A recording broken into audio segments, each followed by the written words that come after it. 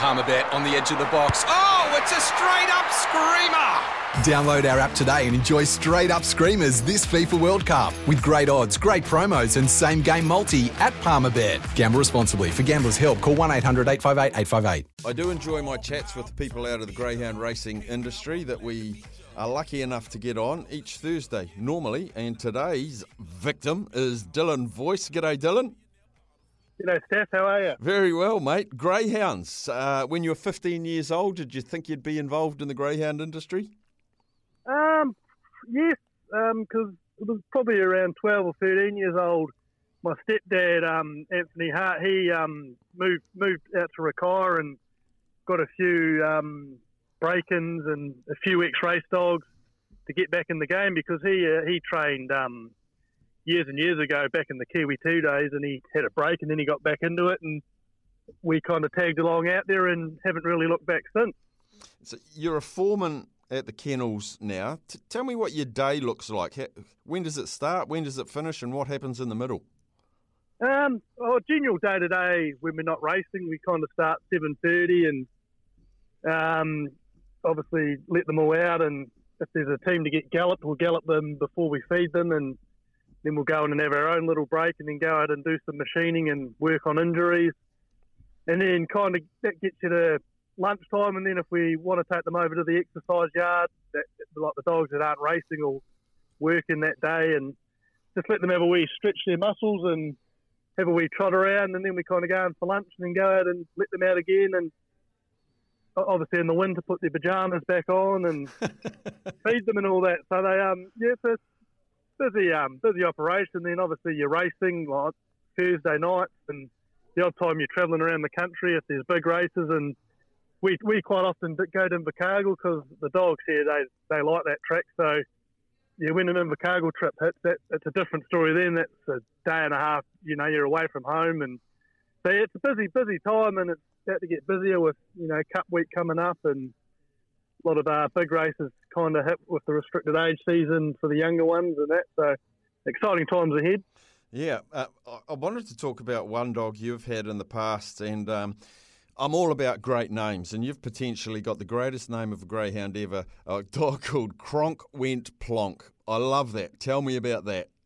Yeah, he was obviously named after the league player because he was my idol around when he got named, Cooper Cronk, and he hit that field goal in Origin from about 40 metres out, and I think it was Rabbits. Rabbits made the call, Kronk Went Plonk, and I thought that's the name for a dog. And yeah, he was a goodie. I think he got the C4. I don't think he quite got to open class, but he was just done everything right. He chased hard, and he's living a great life as a pet with up in Auckland. We keep in contact. He's came and visited a few times, and he's loving life, and yeah, he's a beautiful dog.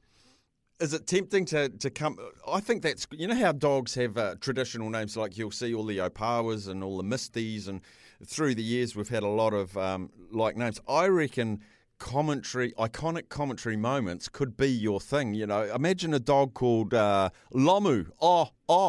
Imagine. Yeah.